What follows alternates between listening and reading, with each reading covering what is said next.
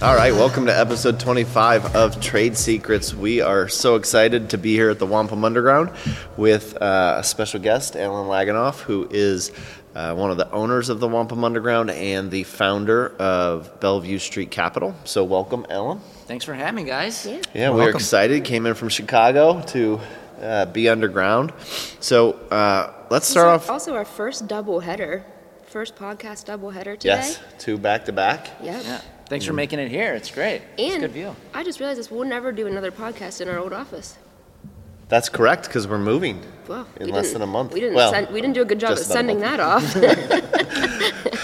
But so Wampum Underground is where we're at today, and if you can tell, if you're watching, we are a little chilly. It's 55 degrees here every single day. The only thing that changes is the humidity. But why don't you dig in and tell us about Wampum and where we're at and why we're here. Sure. So Wampum Underground is obviously a former limestone mine. They room and pillared it when they mined it, so it created like a really unique kind of storage asset that over the last 30, 40 years has really kind of grown into its own. Wampum is really kind of 2.5 million square feet. 2.2 million of it is really usable. About 1 million of it is improved, so this obviously would be what we considered improved, and then there's another 1.2 million of what we kind of dark cave with some lighting, and I view it as kind of having 3 different businesses inside kind of one asset, which is. And before you dig into those 3, like just to give the guests some perspective, 2.5 million square feet. Like Amazon builds the biggest boxes in the country, and those are 1 million square feet. And this is 2.5, so 2.5 times that, and it's all underground. We're like 200 feet below the surface right now, right? Yeah. Trucks and we have semi-trailers driving in here all day. So we're at grade level, and the kind of, the mountain comes up behind us. So currently 200 feet underground, but, you just walk outside and onto the road, and you're not like. People have the perception that you're kind of going down somewhere, which we're not. And 2.5 million square feet is like, I think I did the math once, it's like 60 acres. I think it's even bigger than that. I think the surface acreage here is 300 some acres? Yeah, 320. We don't encompass, it's not underground. Right, and we lose some space because of the columns. People don't realize, we always say former limestone mine. It still is a limestone mine. It's held up by columns that you can see behind us that are approximately 30 feet in diameter. Yeah. Because if you took those columns out, then there wouldn't be a mine anymore. Well, it would just cave in. So, anyways. That's a great thought. Well, it's a lot more sturdy than any surface building. Right. Like this will still be here when a lot of the stuff that was built on above ground kind of has already decayed or not been maintained well enough. This is.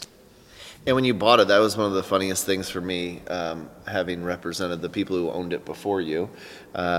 You wanted to do a lot of due diligence around the structure and the environmental, like, is this going to be here 100 years from now? And it's like, as the seller, they were like, it's been here for 100 years. What possibly could happen? But as the buyer, who's totally unknown, never bought anything underground before, you're like, well, is it going to be here? Or is it going to cave? I mean, looking back on it, do you still think that that's like a funny, or are you glad that you spent, lots of money digesting that?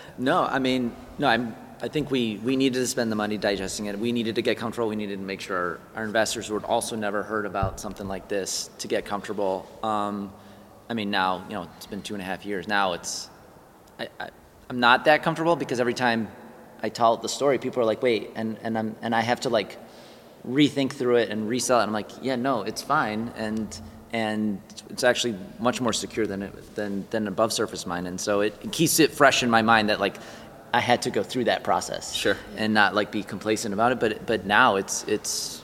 I think it's actually quite unique and has a ton of advantages. Yeah, and so since we've been working on this project, I have learned a ton of things about limestone mines that I never in my whole life thought I would come to have that knowledge. But I'm sure you have gotten some really interesting questions or found out some really interesting things about subterranean real estate. So is there anything that stands out in your mind as like something an investor asked you where you're like, that sounds bonkers, but then you start doing like some digging and you're like, oh, that was actually a legit question, and there's an interesting answer. Yeah, I mean, we've had people, I think the most obvious one is people always are like, well, it's colder, so can you do data storage? And you have seen in other limestone mines around the country create data storage. I think for this particular asset in this location, it doesn't quite work. The one thing you have to think about is obviously what's your power costs and what's your clear height, and can you make it efficient enough? Do you have enough water and to sustain like the cooling and heating system?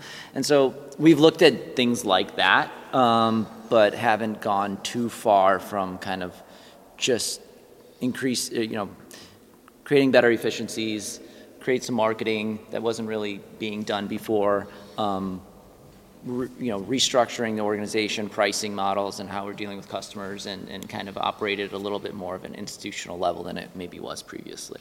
And that's a good segue back to where I interrupted you. There's like three things going on here, Yeah. right? Yeah. So inside this 2.5 million square feet, we're sitting in a brand new warehouse. It's 55,000 square feet. Somebody could lease this. It's got docks, office, restrooms. I mean, effectively, we've got a 55,000 square foot building underground that somebody could lease tomorrow, Yeah. right? But talk about what are the three components of the Wampum Underground. Sure, yeah, okay, so of the 1 million square feet that's kind of built out that looks like this, half of that is leased, like to tenants on leases like any normal above ground multi-tenant building. So just like an industrial park anywhere in America. Yeah, exactly, multiple tenant industrial park, big building that's just kind of broken up. Docks, parking, offices, Exactly. the whole 9 yards. Exactly. We have, there's dozens of people that come and work Roads. here. We have roads. Roads. It's almost like, just an underground roadway network that has its own warehouses as you go through it, like an industrial park. Yep. Almost like a multi-building industrial park. So that's like, call it 500,000 square feet. Then there's another 500,000 of improved, which is, at the moment, this fluctuates, but like, call it 300,000 of our own, we operate our own 3PL business. What's 3PL stand for? So I get that question all the time because I Really? use it and people are like, what the hell does that mean? Yeah, so it's like third-party logistics. I think what we do, maybe, people who are really in that space would call it more like warehousing, Okay. where we have customers, it's not like tenants, they're customers, and we basically make sure we have enough space for them, and they say, hey, I'm bringing in stuff to store, and we have staff and guys who are, we're not doing any of the trucking, but our guys are unloading and we're storing stuff for them. We have some added on services on top of it, but customers that like, obviously, the humidity and climate control nature of our space, and that, hey, I need to, this isn't like a freight forwarding. It's not going to sit here for 6 hours. It's going to sit here for 6 weeks or maybe even 6 months. And it makes more sense for me to find something a little bit more economical to store something longer term. You're like the overflow valve, right? For some people, yes. Yeah. For some people, we have some customers that, their volume of needs fluctuates dramatically. And so our value add is that, hey, we can take on thousands of pallets normally and part of the reason we did this expansion is to continue to have that flexibility for our customers. And so we could flex up or flex down, and they really like that. And so some of them are not committing to, hey, I'm committing to 50,000 square feet for 10 years. I need a little bit more flexibility. We've had customers transition some of their divisions. If they have multiple divisions, some of them have realized, hey, I'm using this all the time. It makes sense to make this more economical. I'm going to commit to lease space or commit to pay like a minimum number of pallets each month. Gives us some more surety on our side of the cash flows. Sure. And allows us to pass that on to the efficiency for and pricing for the customers.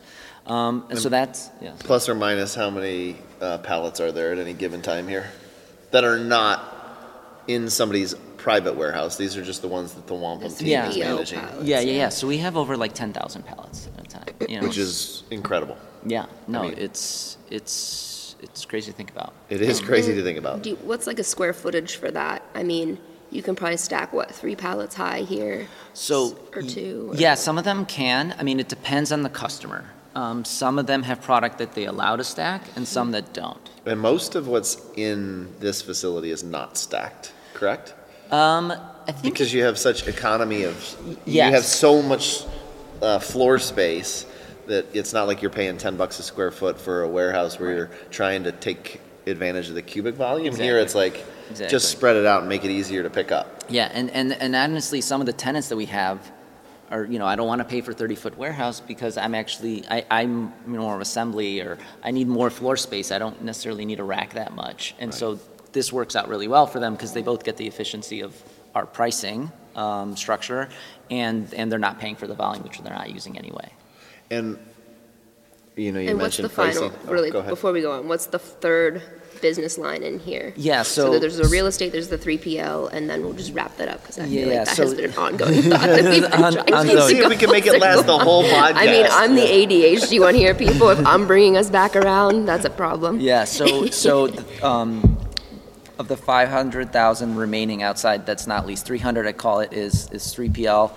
200 is what we call climate-controlled vehicle storage. And then the other 1.2 million is vehicle storage that's not inside a climate-controlled warehouse. So that is climate-controlled, just not humidity-controlled. So we have seasonal vehicle storage there. Temperature-controlled. Yeah, temperature-controlled, but not climate-controlled. So from like kind of September, October, November, we have kind of a couple thousand boats, RVs, cars coming in, and they're getting off the RV resorts or the lakes. Right, they're the coming in, circuit. they want to store it somewhere, and they want to store it inside during the winter. So we take they move in, and then call it March through May, they're coming out, and the humidity level starts to rise in our unimproved warehouse, so it's best that they vacate. One of the things that's most amazing about being in this facility is the enormity of it.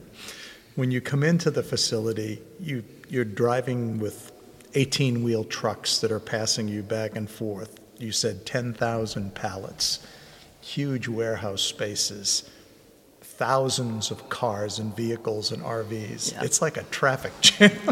Yeah. There's so much activity that's going on here, and it's all subgrade.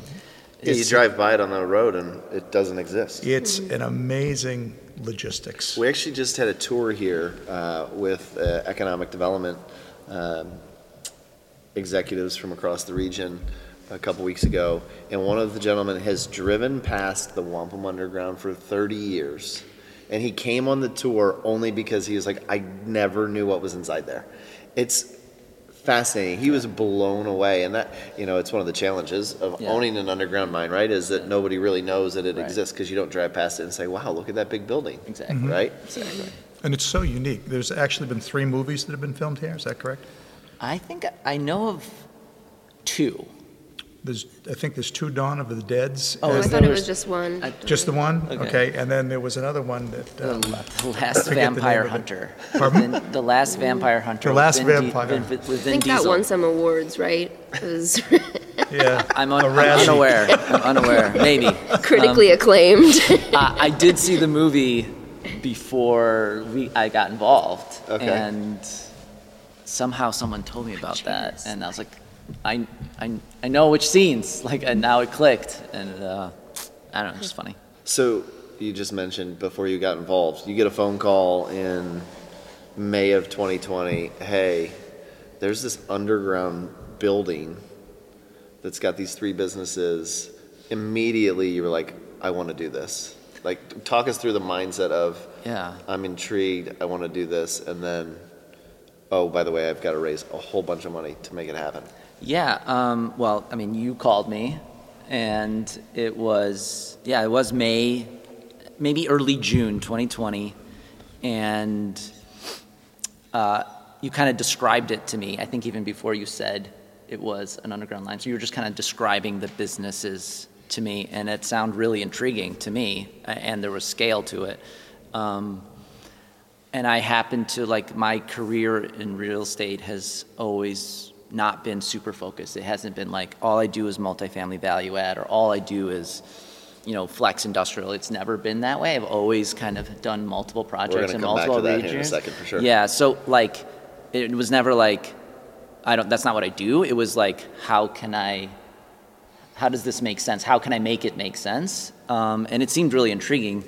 And obviously, there's a whole operating business component here too that we can get into that, I've never been involved in. But, once you dig in and try to categorize the risks in different buckets and try to, underwrite and forecast and, leverage correctly to kind of make sure you're protected on the downside. And that was, I don't know, it was interesting. I was intrigued right away. You guys had Scott on the podcast. I called Scott. I knew he was flying in June 2020 as I was, and I was like, I need you on a plane in 2 days. And I'll tell you why later. But I'll tell you why. Buy tickets. I'll tell you when we get there. Buy You'll love tickets. it. Well, it is wild. I mean, it's the first time in my career that I left we'll call it a pitch, when I was getting interviewed to potentially sell it on behalf of the former owners. And I remember saying to you, if I don't get hired, we need to buy this. Yeah. Yeah, you called me a year before that. Like it was a year before 2020. Right. And I remember where I was, and you were describing this to me, and like in abstract. Like, so I had no idea I had no idea it was underground. I was keeping my NDA good. Exactly. You were just like, this is interesting. Like, this would be really cool. And I was like, sounds amazing. So like, I had this in the back of my mind as something that you were, was out there. And so when you called me, I just jumped at it. Yeah, it's pretty wild. You mentioned not being in a lane, right? Yeah. So talk to us about that. I know it's something that Paige, now 4 years in the business, has questioned, not just like internally, but externally, gets questions about being a generalist versus being in the lane. And in the real estate business, there's a lot of people who are like, I only do landlord representation in industrial product in Western Pennsylvania. I only do master brokerage work, retail nationally. Like, you mentioned very directly, like, you were never in a specific lane. Talk to us about that. And even like how you went from finance to real estate. Like, yeah, so I started off, like, my career started in basically when this great financial recession, when the world was kind of blowing up, and I happened to be working 08, 09. Yeah, like 9, 10 when and I went to go work for CMBS Special Servicer. So like, I saw all the blocks. I wish I could go back to those days, knowing what I know today, and like relive those periods. So I was just seeing loans that were underwritten where people were just losing. And it was all the asset classes. I saw all the people that bought, the office properties from Blackstone that had just closed on it, from Sam Zell's ELP, and rest in peace. Yeah, Yes. just unfortunately that news broke yesterday. And it was all the different asset classes, and then from there, I was kind of recruited back to Chicago and for like basically a capital raising shop. It was an investment bank that all they did was raise money for, really big institutional type operators. So you went from bureaucratic lender servicing to now we're going to go and it was raise capital. Right. It was small. So that was probably, I think literally every time I've switched companies, it's been smaller and smaller and smaller. But you said lender special servicing, correct? Yeah. The troubled assets. Yeah. So it was actually kind of like a hedge fund with the special servicing. So we were both working on the special servicing, and our work was leading up to, them investing capital in the tranches of CMBS.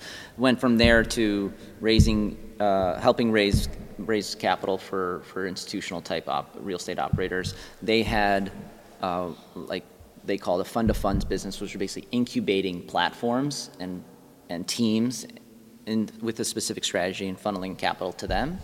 I felt like I was a little too far away from the deals, like being a deal guy.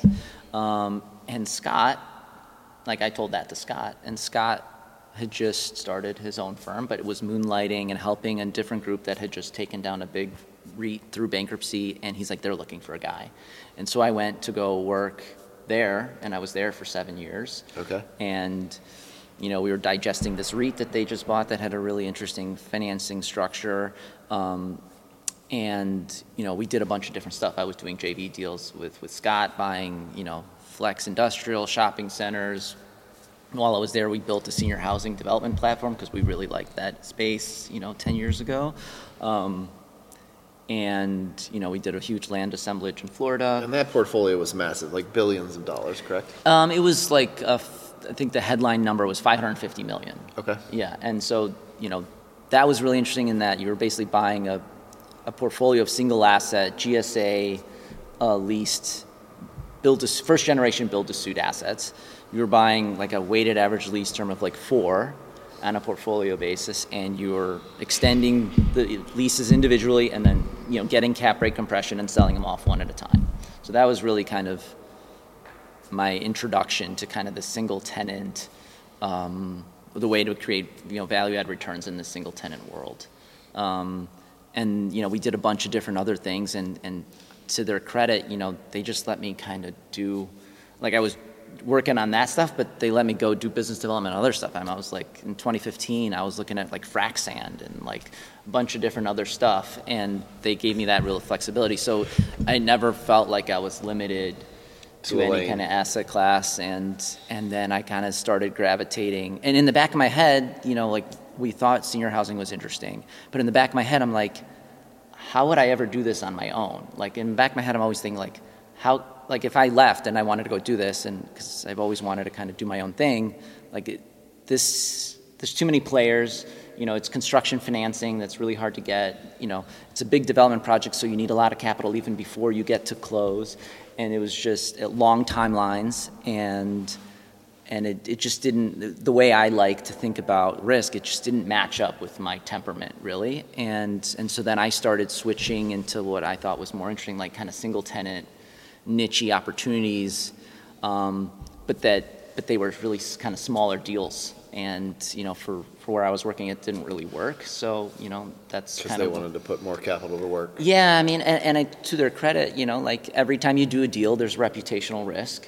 And if I'm going to put reputational risk, it needs to move the needle. And at that firm, it was just, it just didn't make sense. And we were building a senior housing development company that had hundreds of $1 million pipeline. It didn't make sense for me to go do $5 or $6 million, $10 million deal. It just didn't really align with the direction. But they gave me the flexibility to do it for a while, and went off on my own.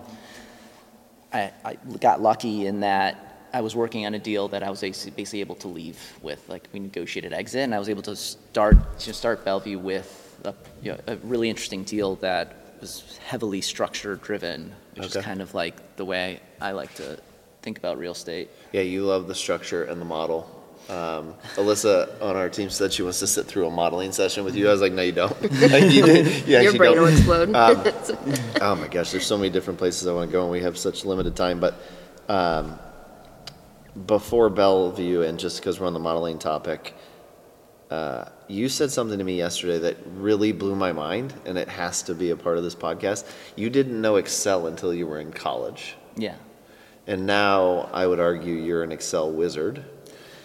And I know you're going to be self-deprecating and say no, whatever, but I work with lots of people, see lots of spreadsheets. You're fantastic at it. But then I obviously am a father of a few young kids, and like they're doing Excel in grade school now. Yeah. And so you're now in a finance position, obviously an Excel wizard. They're learning it before you even knew it existed. And now I'm curious, like, the next wave of kids, if they'll even know what Excel is, Right. Because of everything that's happening in AI. So maybe that's just a statement rather than a question, but I think it's fascinating that you didn't know Excel till college. Well, I mean, my comment on that is, so I worked at an investment bank where people really knew Excel, but I've gone kind of downstream to sub-institutional asset classes, and I feel like my Excel abilities and modeling abilities and thinking of structures, like my competitive advantage in these sub kind of institutional size deals. So you're bringing the institutional level. I like to think that like, hey, I have this a little bit more of an institutional kind of background that I'm bringing to smaller asset classes, and then just like layering on, like putting on the risk on the table. Sure. So when you say sub-institutional asset class, what are the criteria for that? Like, what are the boxes that, is it just a dollar value? Is it the tenant mix, the risk? Like, what It's a really good qualifies question. something as a sub-institutional? I would say it's the dollar size, and I would say the credit profile of the tenants. I think, unless, if this institutional type capital partner was trying to put to invest in this space, they wouldn't be able to do it directly. They would need to invest it through some sort of platform or some sort of, investment manager that had expertise. So they would be removed, like at least one step removed, just because, we're talking about, sub $10 million, sometimes sub $5 million type deals. And if they're really wanting to put a lot of capital out the door, they wouldn't be able to do it directly because it just wouldn't move the needle. And if they're, the credit profile sometimes are really mom and pop, and the way I think about a lot of what we do outside of wampum is like really single tenant type related risk. And so sometimes you're a real estate first investor and you're like, I'm buying really good real estate and I can take the risk on the credit, the mom and pop, because I like the real estate and I know if they go out of business, I can replace the lease with somebody else. And sometimes you're playing your credit game, you're like, this isn't necessarily the best real estate, but there's much better credit here, and maybe the pricing is off because the real estate's not good, or the location's not good, and the institutional investors are just not looking at that location. So I think being able to play both sides is part of the competitive advantage. And, it strikes me interesting that we're talking about $5 or $10 million deals as not being institutional, but there's clearly a large segment of the population in our audience who a $5 or $10 million deal seems totally untouchable. We're talking about it like it's Monopoly, which is kind of fascinating. So, even before Bellevue, before the REIT, before the special servicer, talk about where your background's from, where you grew up, was it always that a $5 or $10 million deal was no big deal? I think it's no, definitely not. As we sit here and we're saying it out. Yeah. I'm super polished. This has been my whole life. My whole life is no. So but that's the fascinating thing. There's nobody at this table who grew up where that was a norm. So right. I'm curious, about the background and how you got where we're at today. Yeah, so I was born in Ukraine. I was born in Kiev, and we immigrated as a family when I was 3 years old. And if you're not paying attention out there, there's some shit going on in that part of the world right now. Yeah, part of the reason we wanted to leave was, first of all, we didn't like communism. It was a communist country, part of the Soviet Union back then, and also just the unstable nature of the politics, the people there. Hasn't changed much. I think when my dad says when we were immigrating, he's like, eventually you will see tanks on the streets here, and he was totally right. And that was what really? year? 89. Yeah. 89. Yeah. So how old were you? I was 3. Yeah. Wild. So, they were considered educated people earning. My dad was fairly entrepreneurial for the time, right? He was taking advantage of some of the openness that was happening. So they were, pretty probably upper middle class for that, which in that environment doesn't mean much, from an American perspective. But when they immigrated here, we were living in my aunt's basement. My parents were, delivering pizza and washing windows while they were trying to go to school and get jobs. And I don't mean to interrupt, but historically, the wall didn't fall till 92, correct? Yeah, 91, 92. At one point my dad wanted to go back. He's like, there's so much opportunity. And my mom's like, absolutely not. Yeah. And that was the right decision too. And,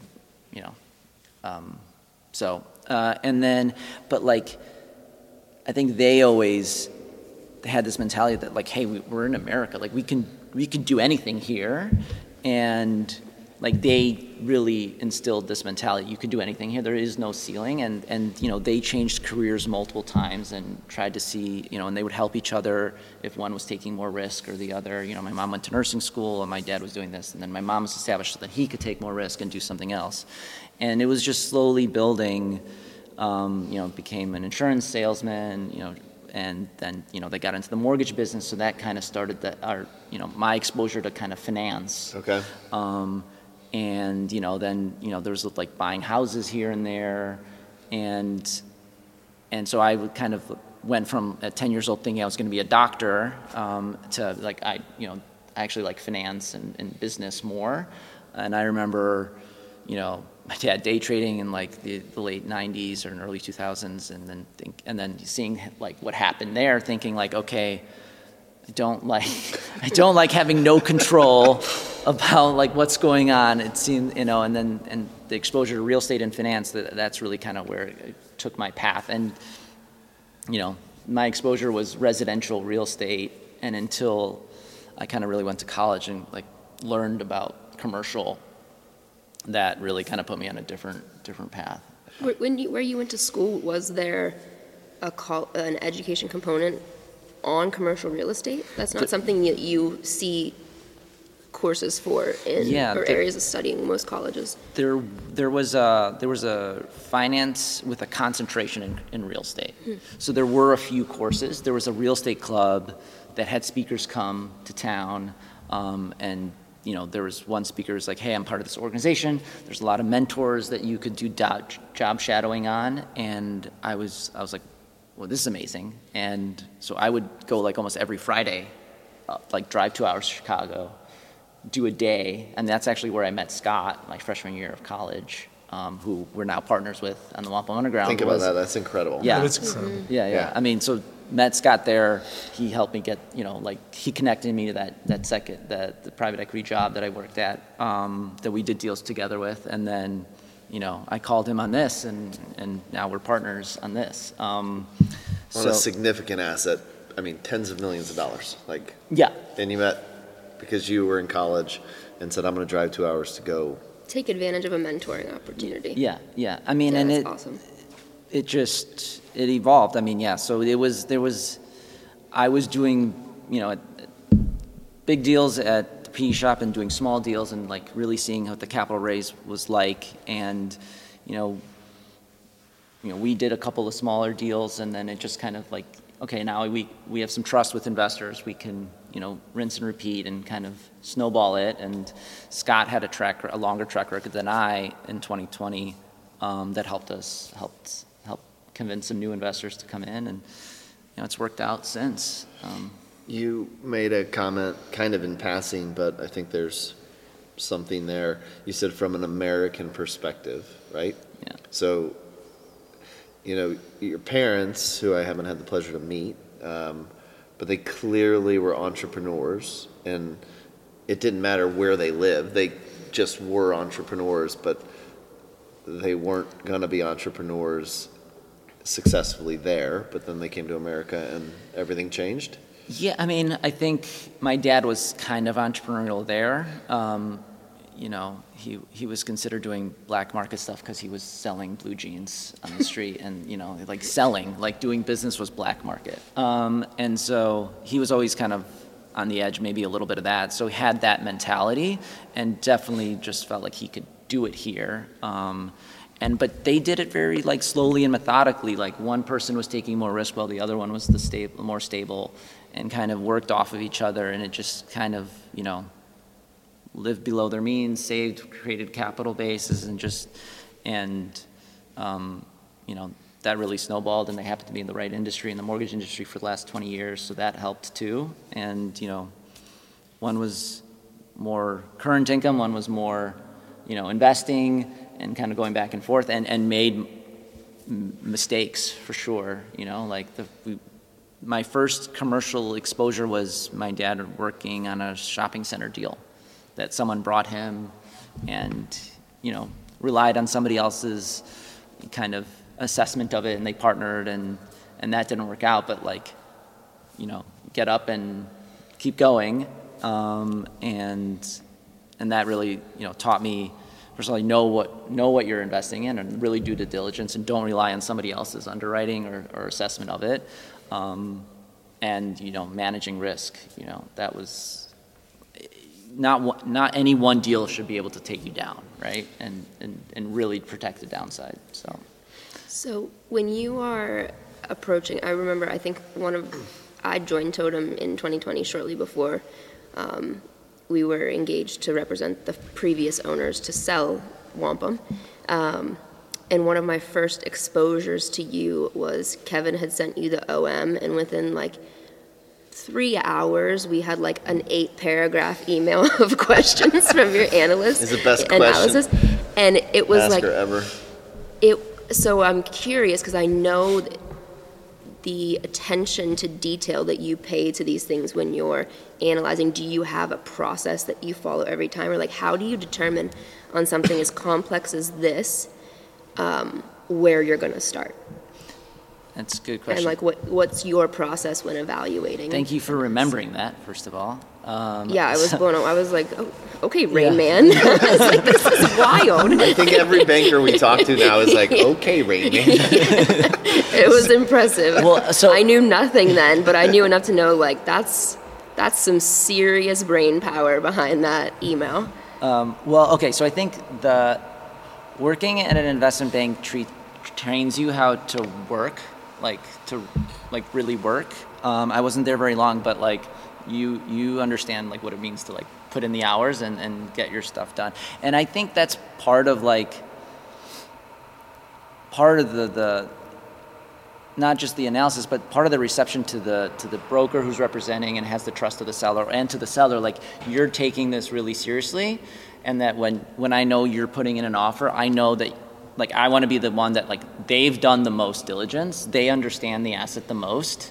So like if maybe they're not the highest bid, but like I know that they're like there's a lot less surprises with their bid than anybody else. Yeah. And yeah, and I mean, I think you have to understand it right away. I mean, as much as you can, right? Especially for something like this, you just even if you don't understand it, you always have to ask the next question, and literally, you never run out of questions. yeah, still asking and questions. the more information that you get, the better it's going to be. And like you said, they're going to feel more comfortable. This guy's going to go through with this transaction because he pretty much gets where I am. Yeah. And downstream, there'll be less hiccups. Yeah. So in understanding, I mean, obviously there are some names on the tenant roster that are household. You understand the credit backing that tenancy, but some of the, like, what kind of diligence did you do into each specific tenant for the real estate? What kind of research did you do into third-party logistics? Did you do research into, the boat and RV storage? Like, is that all? Did you essentially learn all of those businesses and about all the tenants prior to deciding, like, what kind of risk assessment you were making on this? Because I think we eventually want to segue into how tenants' credit can impact the value of an asset. Yeah. So how deep of a dive do you do into the tenancies of assets you're acquiring? So one of the things I learned in the investment bank too was you want to build your models from scratch, right? And the reason, and I like to do it, like I don't really have much of a team, so it's like me doing it, and it really helps you understand the asset, especially for this, which has so many moving parts. And in building the model, you come up with questions like, well, how does pricing change over time? Or exactly how are you collecting revenue, and when does it collected, and how is your pricing structure different? And like there's seasonality in some of the like vehicles, there's seasonality, like how are you, if you take the last 3 months, does that really represent what the income is? And So like building the model forces the question. Yeah, because you have to think through it. It forces you to think through how To put it into the, like how to do put the information in. Exactly, like how should I think about the cash flows going forward? And is the historical or these few months of data really relevant? Do I need more? So here, there wasn't a lot of lease term on the leases. Like, previous ownership was just like a couple years here and there. And so like you looked at it and you're like, oh my God, I'm going to renew all these leases hopefully in the next 12 months. And we actually did some while we were under contract because they were coming up. So you have the risk that there's no lease, there's no weighted average lease term, but a lot of the tenants here have been here a long time. So it gives you a little bit of credit that like, hey, they've been here 10 plus years. They've been on this like rolling 2-3 year periods of leases. And so that gives the historical nature of the stickiness of the tenant gives you credit, even though you don't necessarily have term. And then you have other businesses that have their own different risks, and when you kind of combine them together, you kind of get a little bit of stability. So the vehicle storage business, obviously they come in and out every year, but when we were doing diligence, there's 300-400 people on the waiting list to get in here. Right. So you're like, okay, so clearly there's stickiness here. Clearly there's probably pricing power for us to push rents here. And it seems like a really secure part of the cash flows. And then the most unique one was the logistics business, because like that's truly an operating business. It's not like real estate at all.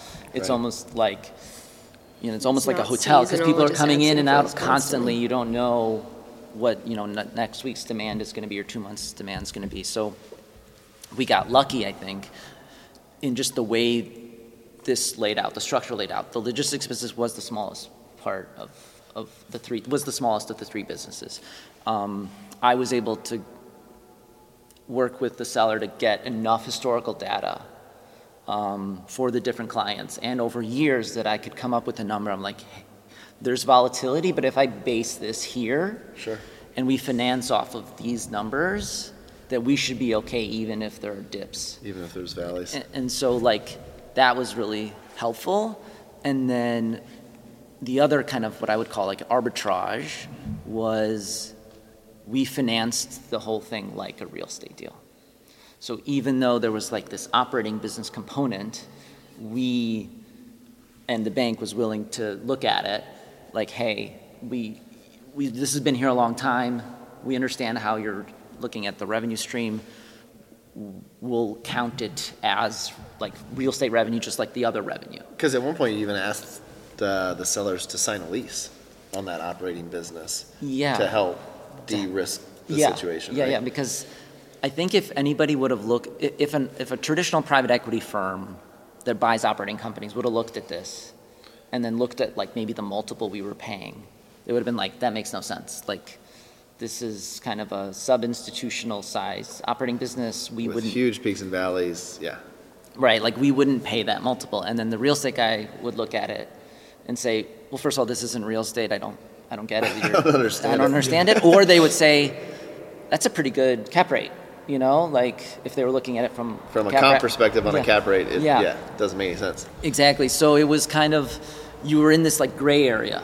And then, so I think that's where there was a little bit of value arbitrage, and then there was financing arbitrage on top of it.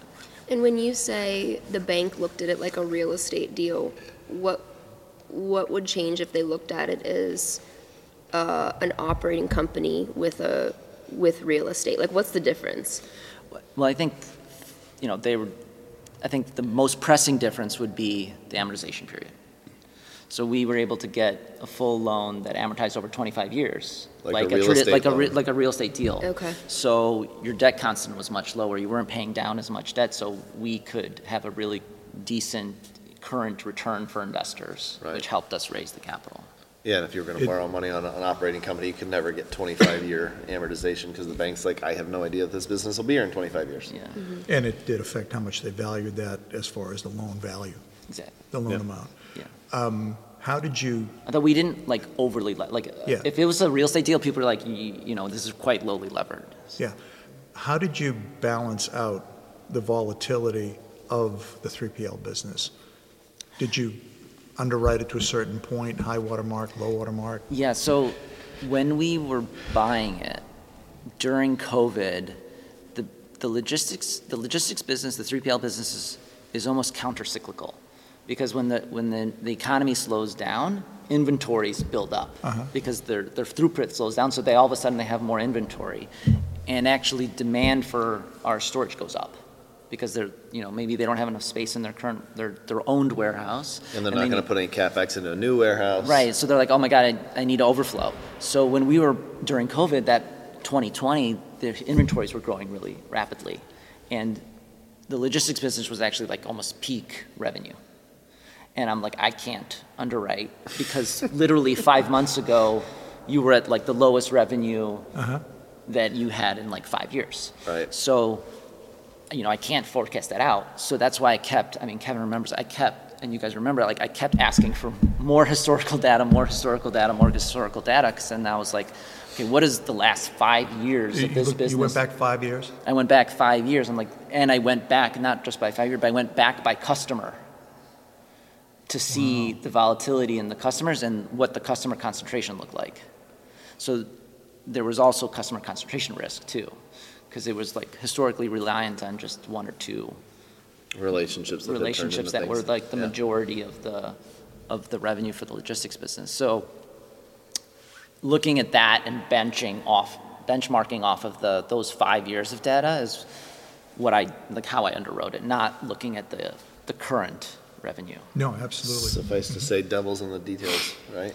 Yeah. And it's not just number. It sounds to me like, you're not, you build the model for the asset, but it's still not just numbers. Like there's not a formula that makes it make sense. There's additional understanding. And I'm curious if you hadn't had the intimate knowledge of all these things when you went to the bank to be able to explain X, Y, and Z, if they would have lended to a deal like this to someone who had a lesser level of detail. Oh, no, they would not did you have. paint the picture? they would definitely No. Kevin knows the details. The bank was looking for us to be very knowledgeable about the asset, and were impressed that we had gotten up to speed so fast, and that got them comfortable. So that was one of the ongoing risks throughout the deal was, will we actually get the financing?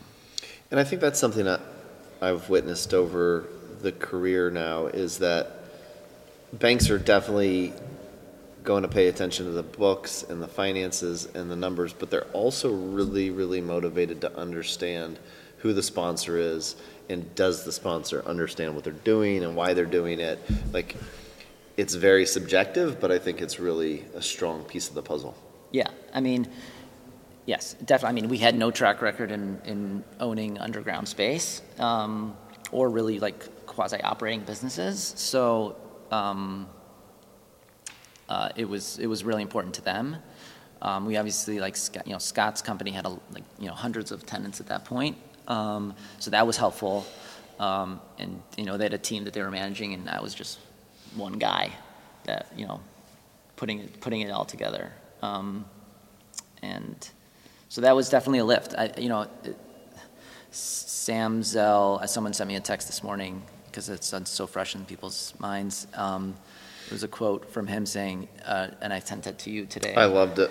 I'm going to butcher it, but entrepreneurship is doing something you didn't really think you could do, or something to that effect. And that hit me. I was like, this is the perfect example of that. Like, who would have thought that? And then not knowing that you couldn't do it, that's like the other piece of the puzzle, right? Exactly. So this deal is like a perfect example of that. Yeah, it's like not knowing what you don't know actually is a benefit. Yeah. In some regards. So, obviously this is an incredible space. It's exciting that you now have built some more warehouse, and He did hint that they were going to fill it up with 3PL pallets. I don't know if you heard that. I heard that too. This has been like the leasing assignment that didn't really exist, because it's always just full of pallets. Yeah, we're going to build you space to We'll lease. move them. We'll move them somewhere. Full of We'll move them somewhere.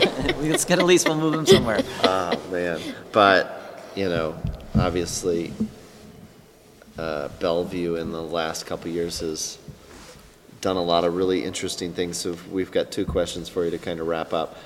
Where'd the name come from? It was, I was living on a street in Chicago called Bellevue Place. Okay. My wife said that sounds like a nursing home.